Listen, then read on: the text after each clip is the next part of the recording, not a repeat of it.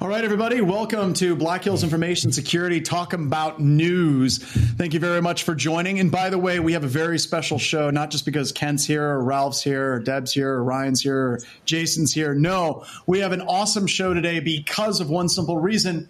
We're not going to be talking about ransomware today. We finally had some security news. And it to be honest, it all kind of like collapsed on top of each other. It wasn't just like one interesting news story.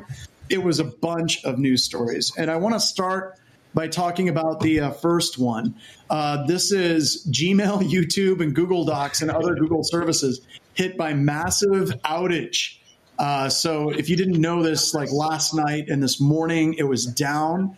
I was freaking out at about 3 a.m. Jason, because all of my slides for my class were on Google. And we're thinking of who probably could be behind this, and Marcello is showing up, so that's helpful. Marcello, we're live. But Ralph, you had an interesting theory about this one as well. So what was your thoughts on this? Oh, yeah. So my simple theory was all the services were down except for search, and they did that on purpose so that they could search how to fix Google, right? If that's not the case, then most likely what was going on is they were uninstalling SolarWinds actively within that 30-minute outage. That's my two guesses. What are we going to do with SolarWinds? Just unplug it, man. Go unplug it. Just rip it right out of the network. Those are my two guesses. Network. So the guy comes running out with cables. I did it. Like, who the hell was that guy? He was the intern. He won't be here much longer. And Ralph, they totally could have used Bing. Yeah. We both know that the internet would still be down if that was the case. So does anyone think that ice cream? No. I want to know how to reconnect Google. Got it. Okay. Megan Fox videos coming up. Aww. Oh, no more disappointment. No more disappointment. Austin Green and Machine Gun Kelly and Eminem. It's an inside thing. But this was actually scary for me because, how long would they actually be down? Seriously, if I couldn't get to my files, I was going to have to remake my slides for my intro to SOC analyst class. It was just going to be bad. So that was somewhat less terrifying. Let's go to let's go something really terrifying. How about we talk about this wonderful Sunburst backdoor FireEye article talking about SolarWinds. So I want to kind of go around on a scale of 1 to 10, like 1 being like an average Thursday where it's mostly ransomware, and 10, we're all hopelessly screwed. Where are we at on that continuum of badness? I say 10. Yeah, well, Google had issues, so. Straight to 10? Why to 10? Why to 10? Yeah. Oh, this particular, it's not that it affected FireEye. It's that it's already affected so many people. They wouldn't even know how many people it's affected, right? It's ridiculous. And this whole thing, as it kind of explodes out, it really has put what are you supposed to do? You can't trust your vendor. I mean, there's so many questions, but I think it's really the scale. It's not just one company. So that's my 10. So here's the Brian Krebs article that lists all the companies that they were able to confirm were SolarWinds customers. And you can just see this huge list. You've got Harvard University, you've got Lockheed Martin, Microsoft, NCR, Ernst & Young. Kennedy Space This Center. is a bad list, right? So we do have to put this in a box, though, right? Please do. Hi. So the SolarWinds update was what was affected, not the install from SolarWinds. It was just the update that came down, right? So if you update your SolarWinds, which a lot of customers do not, and that's one of the things we find on our tests, right? Then you're fine. which is saying don't patch. I don't know, but but that gets into you're right. It wasn't like there was a vulnerability that they were able to exploit. They actually took over the update process for their software. And this gets into, I think, we got to default to a stance of 10 until we know more about what the hell is going on, because every single one of these organizations could be compromised now. Sure. And it could be that only a handful of them are actually compromised. We just don't know. But the panic that this is going to ensue is just going to be insane. All right. So for me, this feels like either a good day for the people who planned this, right? Like, are they high-fiving each other and like, hey, it actually worked, great job? Like, are they popping champagne in the office? Like, no, they're pissed off that they got caught. Yeah, it's a whole cycle for them. I'm going to disagree a little bit. I know I'm taking a bit of a contrarian view because I agree with Mubix that they're probably a little bit frustrated that they got caught. But hasn't it been 6 months they think that they've had access to this? Yeah. For that entirety of 6 months, you could see them coming into work and being like, so did they catch us yet? They have. They suck. They suck. Not one of these companies have caught it. Okay. And they come back tomorrow and they're like, still? Have they caught us? I'm like, no. Not yet. So Subaru, come on. You as a pen tester know that too much data is too much data, right? Too much data. That's right. True. If they have all of these different places calling back to them, they're going to be like, okay, so where do we shop? How many Cobalt Strike tabs do you think they had? Or there must be teams of people managing all these Cobalt Strike instances. And that's supposedly, according to FireEye, that's what they were using as their C2. Now, granted, there's a lot of other stuff in front of that to make this all work, but that's what they're using. Cobalt Strike? Yeah. I do like the idea. Read the article. I do like the idea that John's saying they're coming in and they're going into like the not sock and seeing the not sock dashboards, seeing that they're not yet caught. Not sock. It's the attacker, not sock. It's like, and I would almost see them now after 6 months. They're like, finally, it took them this long. Here's another. Well, back to that whole too much information. Like who's like the interns? Like, all right, so you get CBS. Like you're over there. Hey, you guys are good. You get the Lockheed Martins. Like, how do you divvy up this much? I have no idea. Exactly how you said, by target. Yeah. So in offensive operations, you split off targets and you say, all right, here's your area of operation, and you say they perform actions based on end all goal for the entire set of teams, but it's individually segmented.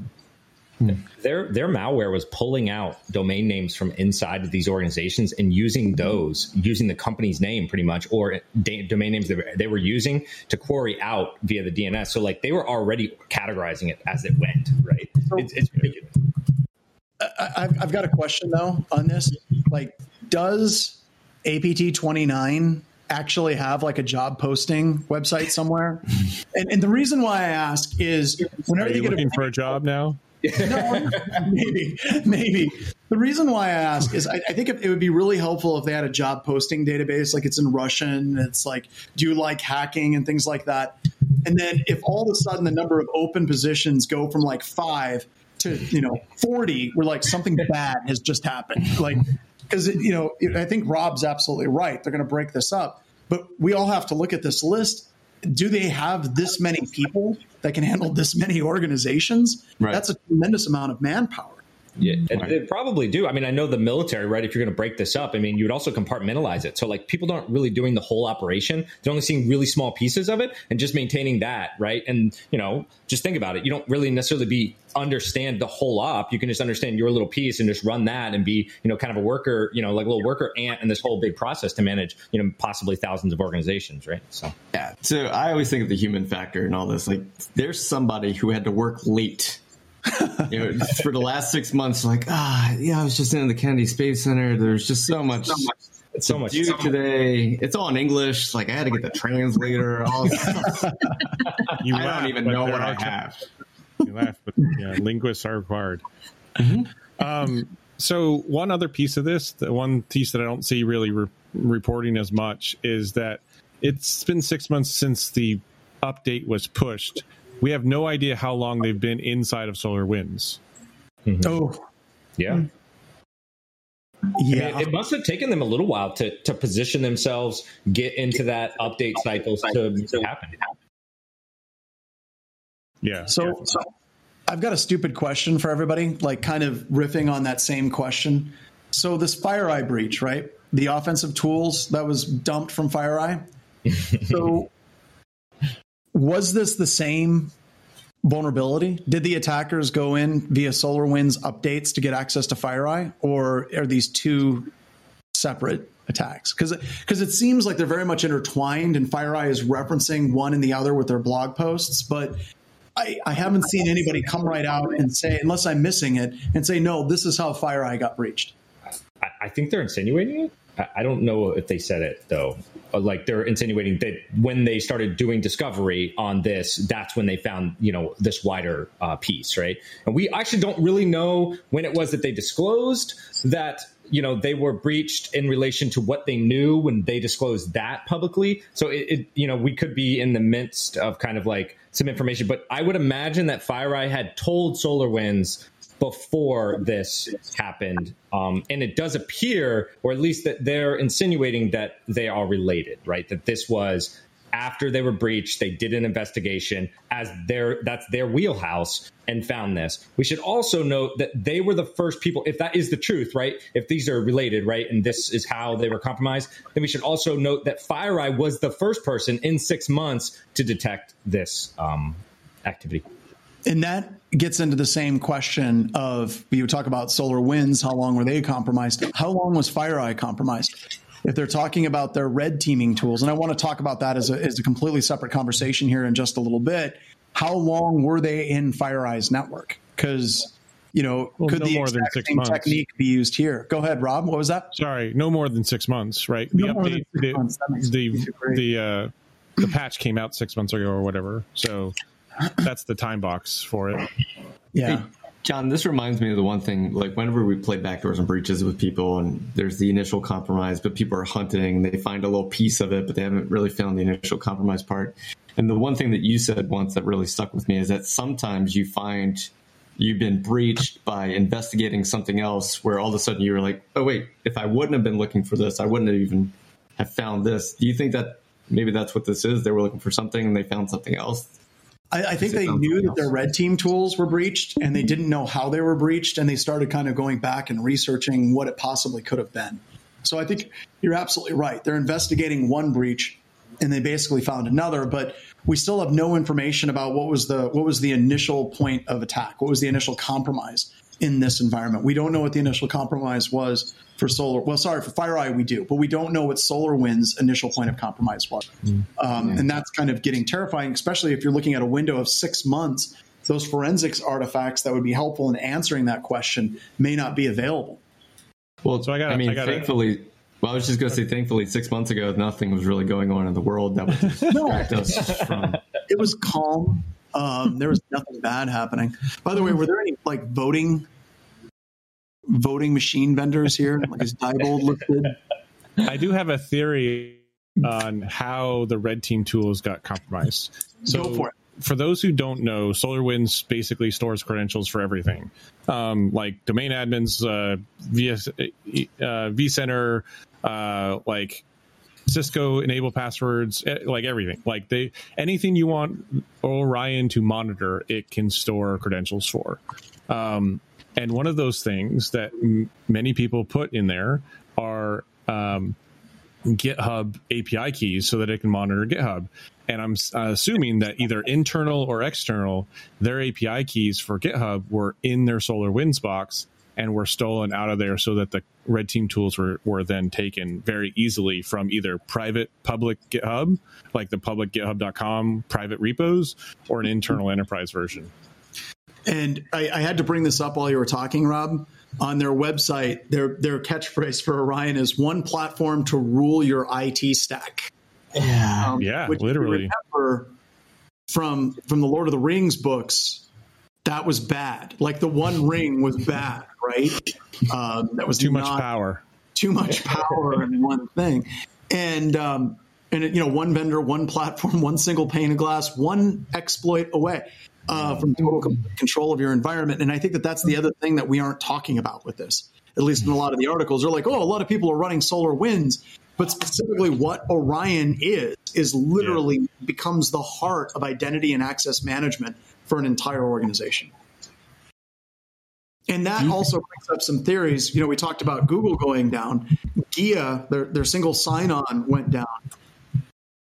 we're talking about authentication issues, authentication. I mean, there's a lot of stuff that's just terrifying whenever you think about where this Orion platform actually is in organizations. So as the marketing guy on the call, I mean, they can change that real quick to like one platform to kind of rule your just add that kind of to rule. Maybe Change just it to Pwn, PWN instead of rule. It's Pwn. Own your IT stack. So, but we also have like products like CyberArk, Beyond Trust, like this idea of this identity and access management, privileged access management. This is not the only platform in the world that does that. Like there's tons of platforms. So one of the concerns that I have is the copycat effect, where we have a vulnerability in Adobe Acrobat, and then every exploit writer on vulnerabilities or writing exploits for vulnerabilities in Adobe Acrobat. And then it happened in Java. And then you're seeing a lot of ransomware. And what my concern is that this is like a dinner bell for the attackers. And they're like, wait a minute, if we can take over these platforms, we own absolutely everything in every single one of these vendors. So we're going to see more of this moving forward. I don't know what everyone else's thoughts are.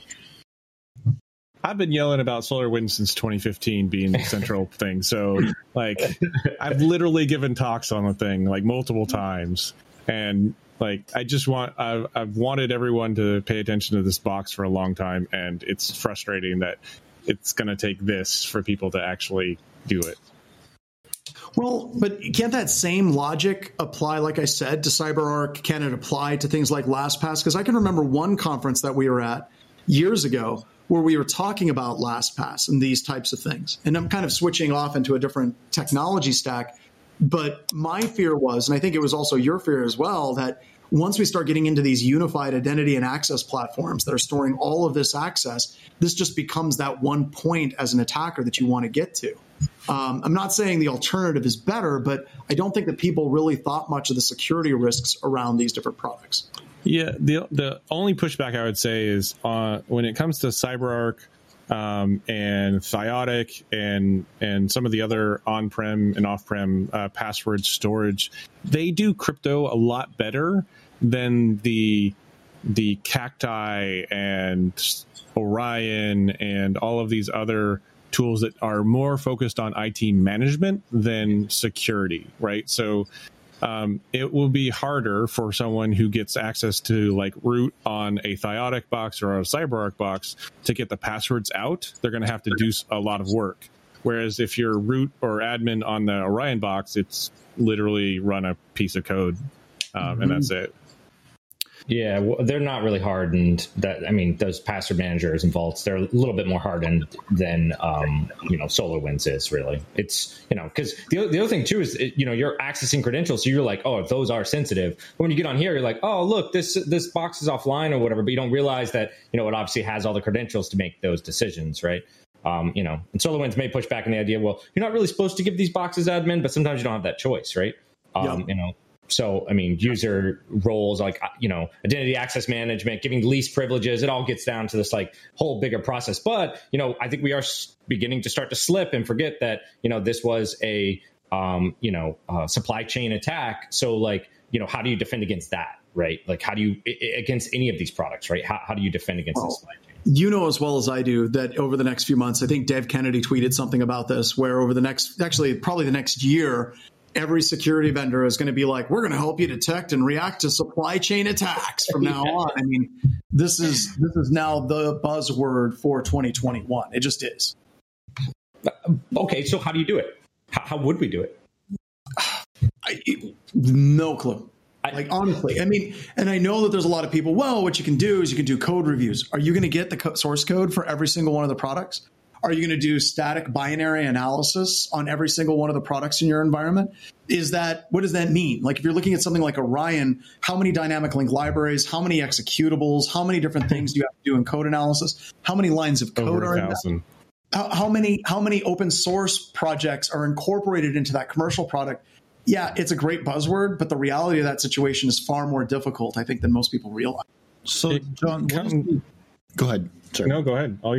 So, John, what do you think is the learned lesson here then? I mean, if you can look at it and say, well, we could have done this, but that looks really expensive. What's kind of the learned lesson about this? I think the learned lesson is overlapping fields of visibility, right? I think that the industry as a whole has focused way too much on endpoint security, where if you're running Cylance, if you're running, if you're running Cylance, you're running Carbon Black, you're running all of these different EDR products, it wouldn't detect this because it came in through an actual patch and an update. And your security inheritance is absolutely going to... It should detect this. I don't think so. No, because if you're in this case, it absolutely should. I think, and how it operated. We can say it should have, but if I put up on the screen, it totally didn't. I know, but what I'm saying is so this update, what it did was it patched this, patched a bunch of things that were other parts of SolarWinds that were valid, but it also updated this DLL. Right. Mm-hmm. Then, so none of that should be detected. I agree with you there. However, it then later on a later date put a DLL into System32 called net setup service.dll or whatever, mm-hmm. which was the Cobalt Strike beacon. Right. And that should have been detected. I would agree with that. That should have been detected. That initial access, I think so I would agree with that. But if we're looking at a lesson learned, that's not a lesson to learn. That's something that should have been detected in this specific instance, correct? Right. So what I'm saying is, just as you probably were already, is defense in depth, right? Mm-hmm. Overlapping fields of visibility. You're never going to get to the point where you're going to detect that supply chain update. Like if it's like a few years back, there was a Cisco one where they put a chip on top of the new Cisco devices, right? So this mm-hmm. you're not going to detect that. Unless you're opening up every Cisco box you ever get and knowing exactly what the motherboard looks like and saying, oh, that's weird. Dude, I remember years ago at DOD, we had to do that with a bunch of Cisco devices where we had to look at serial numbers. And I remember being in a warehouse on a skiff and we were going through the Cisco devices, popping the lids off of them. And then people were looking at each other like, what the hell are we looking for? And people like, I don't know. Like we were doing work just to say that it was being done, but honestly, it wasn't effective at all. So the only reason we found a couple were because it was shoddy solderer work. Like all the rest of the board looked amazingly clean. And then there's this like crappy, like third part, like some soldering job that I would have done. Yeah, that's the only way we noticed it. Think about how geeky that is, Rob, that you had to open up a box, look at it and be like, this soldering is crap. It's about what I would do. It's like, oh, that's how we caught him. Crap solder. So the way that we detected it at a previous company, though, was that it was sending packets that were not designed mm-hmm. for it at all in any way, shape, or form. And we caught that on the network layer. Like mm-hmm. you gotta, there's so many things that need that defense in depth that know what's normal, that like, that's the only way we're going to get around these or get detection on these things. Well, and I think that over the past few years, we've gotten too over reliant on that endpoint security, right? And when it fails, we just don't know what the hell to do. And like on the network side, that's something we've been focusing on with Rita on our open source project at Active Countermeasures, try to bring that idea to the forefront that we are blind on the network. Signature-based detection is not working that well because everything's encrypted for most different command and controls and things like that. So we need to be looking at our network and say, okay, user and entity behavioral analytics. We need to have good SIM information coming in. That's what Kent and Jordan teach in their class with the Purple team, is how do we refine that signal to noise ratio, watching that network. But it seems like everybody's going for SOAR. They're going for single pane of glass. They're going for one product that's going to detect absolutely everything. And the reality is it's still far more complicated than just buying a single product and then all of a sudden you're secure. I mean, also let it be known, EDR definitely did fail in this example. If EDR had succeeded, then we would, those vendors would have been reporting this. It would have been FireEye, for example. Yep. And then that just goes to your point about the defense in depth, right? We can't just rely on that one thing to detect these things. Should it have detected it? Maybe, but we could also argue that, what's to stop these attackers from getting that same EDR product, getting all of them, every single one of them, and trying this all out, testing it, making sure it's not going to work. They're not going in here random, and they're obviously they're not playing games here. So, this isn't, haha, I messed up, fun. They're going to be serious, and whatever money, it doesn't matter. So now that everything's public, do you think the attackers will stop operation, or 2, start shoveling data out as fast as they can? I think that they've already gotten all the data they need. Honestly, so? I think they have what they need by now. For 6 months. I mean, 6 months. Can you 6 imagine? months for that many companies, though? 6 months for that many companies. That's true. But maybe whenever it comes to some of the mascara, and makeup companies, they did those last. But I think that they got the important stuff. I think they got the important stuff that they want already out of those networks. They already have it, and it's gone at that point. I would take all the detections that have been posted publicly. That's what I know is being detected. No retroactive. And just change everything, right? Just be like, oh, all those domains burned. Everything's burned. It's all done. Oh my God. I got a question, Ralph. Then. Go ahead, Ken. So, Ralph, if the idea was that like EDR could have caught this, or maybe should have caught this, but didn't catch this, sure. Is there the possibility that the IOC actually got popped up in front of someone's screen and they said, nope, that's normal? And that led this down the 6-month chain of this is normalized? It absolutely could have happened. Yeah. No, for sure. For sure. But it probably wasn't like a high alert, check this system right now. You are, know, Do you know why they picked net setup service.dll? No idea. So net setup service.dll is something that is installed when you do a Microsoft troubleshooting thing, and it talks out very randomly from only hosts that run the thing. So if you have Windows 10 or whatever, and you do like hey, troubleshoot my problem on the Microsoft.com website, and they have the fix-it downloaded, it will install that DLL that then will talk out to Microsoft to get updates or information on your fix. So they picked that DLL very specifically to get around EDR saying, hey, this is a DLL that shouldn't be talking out or whatever. Yeah.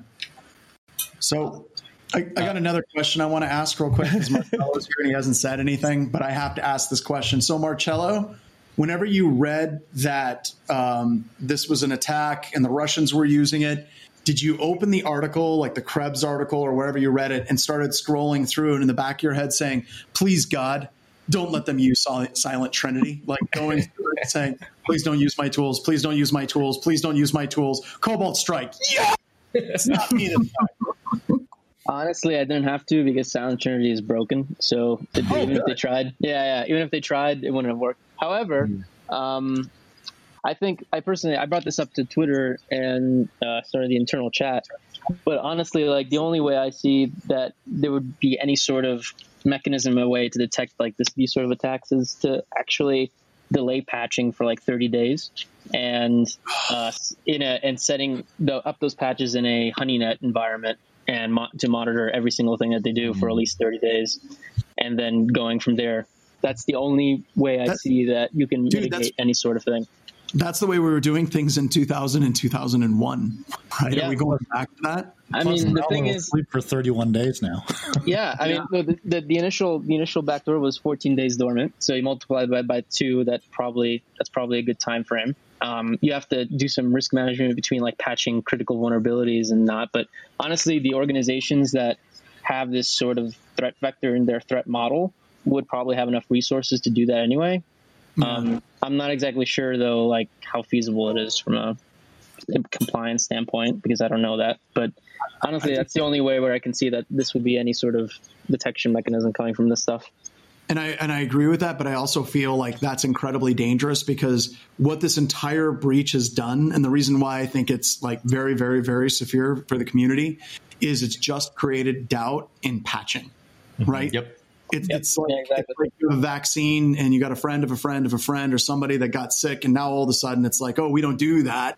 And it's not that, the 99.9999999% of the patches are successful and safe. This one is in the news, and you're literally going to have CEOs talking about exactly what you just said. Yeah, where now all of a sudden people aren't trusting their patches anymore. Yeah, but the problem is the thing is, even if this does happen once, the impact is just astronomical, right? Yes. Like there's no current, there's no like, it's just absolutely insane, the impact, right? So like that's just something that organizations are just going to have to take into account.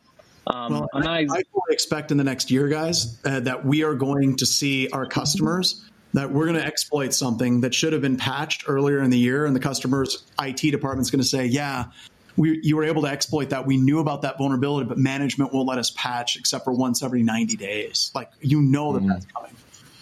Yeah, and honestly, like for some organizations, that might be perfectly reasonable for some organizations. Like if some organizations are dealing with like some crazy government top secret, or I don't know, when human life is at risk or something like that, I don't know, but pick your poison. That might be completely reasonable for a threat vector. Something else is going to have to give, right? Like if they want to go to that level of not patching, they're going to have to start severely restricting access to the internet and the internet coming in. And different workstations, like you're going to have to do something else. You're going to have to do segmentation. You're going to have to counter that, right? And I don't know if organizations will do that.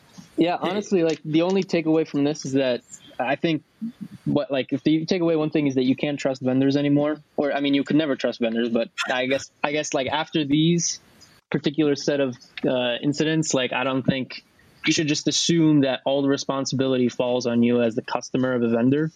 Yeah. Even if you're paying them insane amounts of money, and also that you should probably think about minimizing the amount of vendors you work with as much as possible.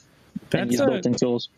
That's a really big ask for something that has only happened once or twice, or maybe 5 times in the last couple of years, right? Yeah, no, absolutely. But the thing is, like most organizations don't even have this type of attack in their threat model, right? So we're talking about very few organizations that would even take this into consideration in the first place. And also, I think it's just the impact that it can cause is just absolutely crazy. So, I mean, I don't know. You're also thinking, like, how much software does a company, even our size, right, use in a standard day? Like that, like that's a huge ask for someone to say, like, stop all Chrome updates, stop all, It is. Right. But that's just something you have to think about. You've got to figure, like, what is your organization's threat model? Like, if you're looking at Department of Defense and classified environments, we had the low risk and approved software list. We had all the patches had to go through a vetting process. They had that high level of paranoia. But on the other side, for most networks, there was no network connectivity to the internet itself. So basically, we're making that trade-off of saying we're going to be really slow about our patching, but we're going to shut off the network. Now, once again, if you're Maybelline or whatever the cosmetic company is that was possibly breached, Liz Claiborne, whoever it is, maybe your threat profile isn't that insane. If you're a company like Kodak, you're probably wondering, why the hell are we actually still in business? So these, like, exactly like Marcello said, you have to be careful. But then you start getting into companies like Cisco. How the hell does Cisco actually handle this threat model without completely separating out their entire network into less secure, more secure enclaves? How do you define what those lines are? How do you make data move back and forth? This is a huge deal. And for someone like, dude, their product line is huge, and their software in that product line is huge too. I mean, the code base is, just bazillions of versions. I mean, I'm surprised something like this hasn't happened to them, and good on them for not, I guess, in the sense of from the software standpoint. I mean, I guess we've seen the hardware, but still, though, I mean, like, it's really tough to defend against that. Really tough. And for every one of these companies, which there is something like 100 that is on this list, what additional access did the attackers put in? Like, if they use this as a foothold, did they add domain accounts? Did they move laterally? Did they add additional implants? It's not an issue of just fixing this from SolarWinds. You're going to have other, like, legacy exploits for a long time. Yeah, Jason, you're raising that. All right. So I just thought about it. This has been happening for 6 months, right? During that 6 months, a lot of these organizations either had pen tests that took place or red teams that took place. So red teaming and pen testing was taking place while these other while APT 29 was doing this. Do you think they ever crossed streams? I don't think so. Anyone else? That'd be a weird way to get caught. They wouldn't need to cross streams. SolarWinds has access to everything. They would already be domain admin. Yep. They had everything. Now, the other question is, I am certain that these companies had threat hunts. I am certain that these companies probably had lightweight forensics investigations. And once again, the fact that we're just now finding it out now, that's that's telling.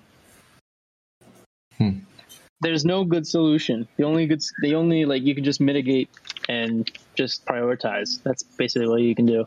I don't think there is and the funny thing is, like, the defense in depth approach of things helps, but ironically, the defense in depth approach actually opens up more attack surface when it comes to this particular threat vector, because like the more software products you put into your organization, the more possibility that there is of the more you open yourself up to supply chain attacks, because attackers have more targets. Yep. That's the ironic thing about this whole thing. You're saying if I have Splunk and they issue an update, I should not trust Splunk's update? What? Yeah, I mean, that's ironic. That's the ironic thing about this stuff, right? It's just absolutely a crazy attack vector.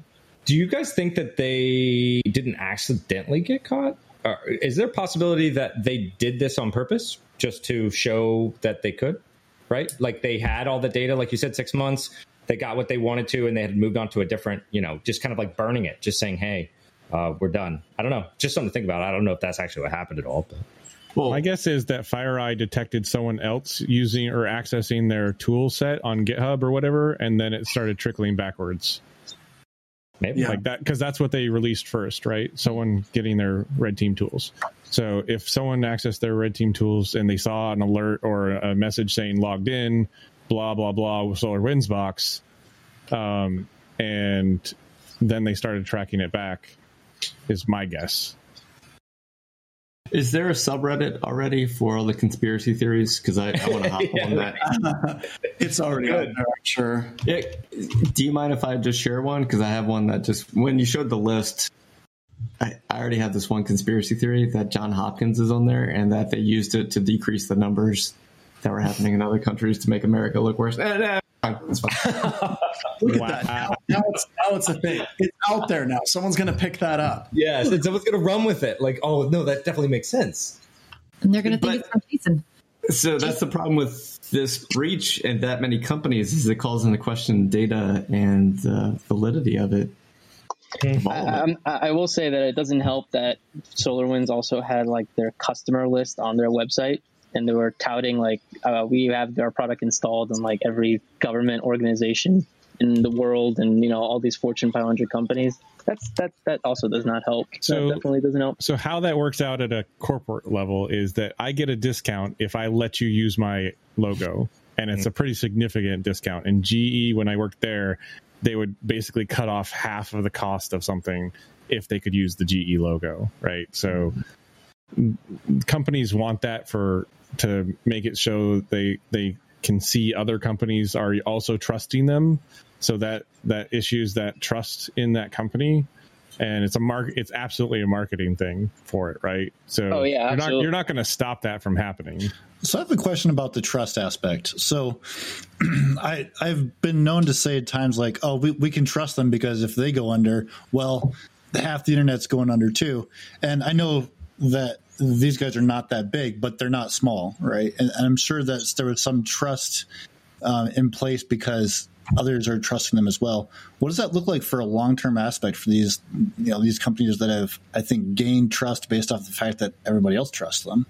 Is that in question now? Is there going to be a push for smaller market kind of solutions? I see where you're coming from, but I don't think so.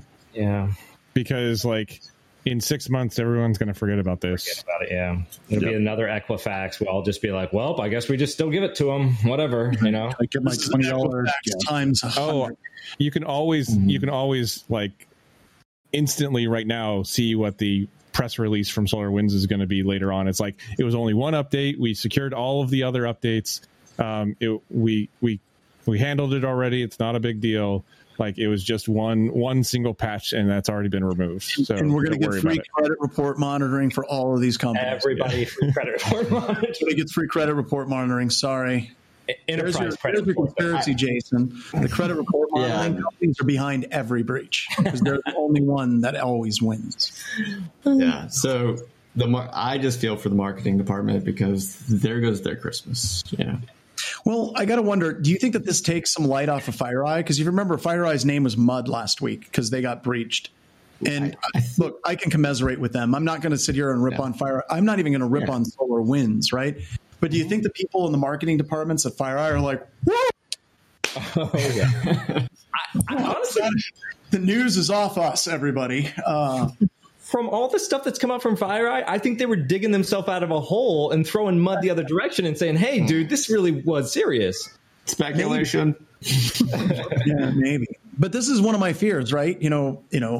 I talk about this a lot as a business owner, and we do offensive stuff. I'm freaking terrified. Like, I wake up in the middle of the night, completely panicked, checking my email. It's like, have we been breached yet? Oh crap! Google's down. Oh my god! This is it. Oh my god! But seriously, you worry about that stuff all the time, and this also shows that these attackers, they're willing to go after these companies like FireEye. They're willing to go after SolarWinds. Who's to say smaller pen testing firms aren't on that list too? Well, I mean, they're going to have plenty of free time now. Look, they just freed up like 400 organizations they were looking at. Crap, we hired the last 6 months to handle breaches. What are we going to have them do now? Oh, Black Hills Information Security. Oh, that is not a challenge. That is not a challenge. No. Jesus. Don't put that juju on us, Ricky Bobby. God. Honestly, I think that while Black Hills is amazing, I think that if you're looking at that kind of threat actor, they had access to that many companies at that level, right? Yeah, even a deeper level. And you look at companies like Ernst & Young. That's one of the big 5 consulting firms, and they do pen tests too. Like, you look at any one of these companies and you think about how this can spread from not just this level access. It's far worse than just the SolarWinds stuff, for sure.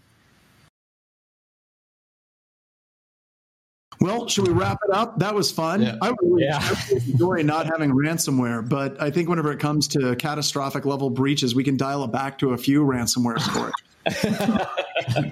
This is a nice reprieve, but we can go back to that now for a while. I mean, they can do ransomware now, right? They have access to all of them. They have the passwords to all of them. Oh no! John wanted news. They've got to unleash the Kraken. The Kraken's like the ransomware for every one of these companies. So. Jeez, can you imagine what effect it would have on the U.S.? On December 24th? Yeah. No, don't do that. Yeah, don't do that, please. All we're going to be doing is coming on here and crying and just be like, we didn't mean this. Yeah, we didn't Jason's fault. We didn't mean to do this. Yeah, all right. So, Ryan, you ready to take us out, sir? No? We don't need that. I think Ryan's gone. I think Ryan went night. He went swimming in his pool. All right, we're doing this old school, Deb. Thank you, everybody. That was this episode. Bye. Kill it, Ryan. Kill it with fire. Kill it now. Kill it. It's probably still live. He's asleep over there. I don't even know if we're on the stream anymore.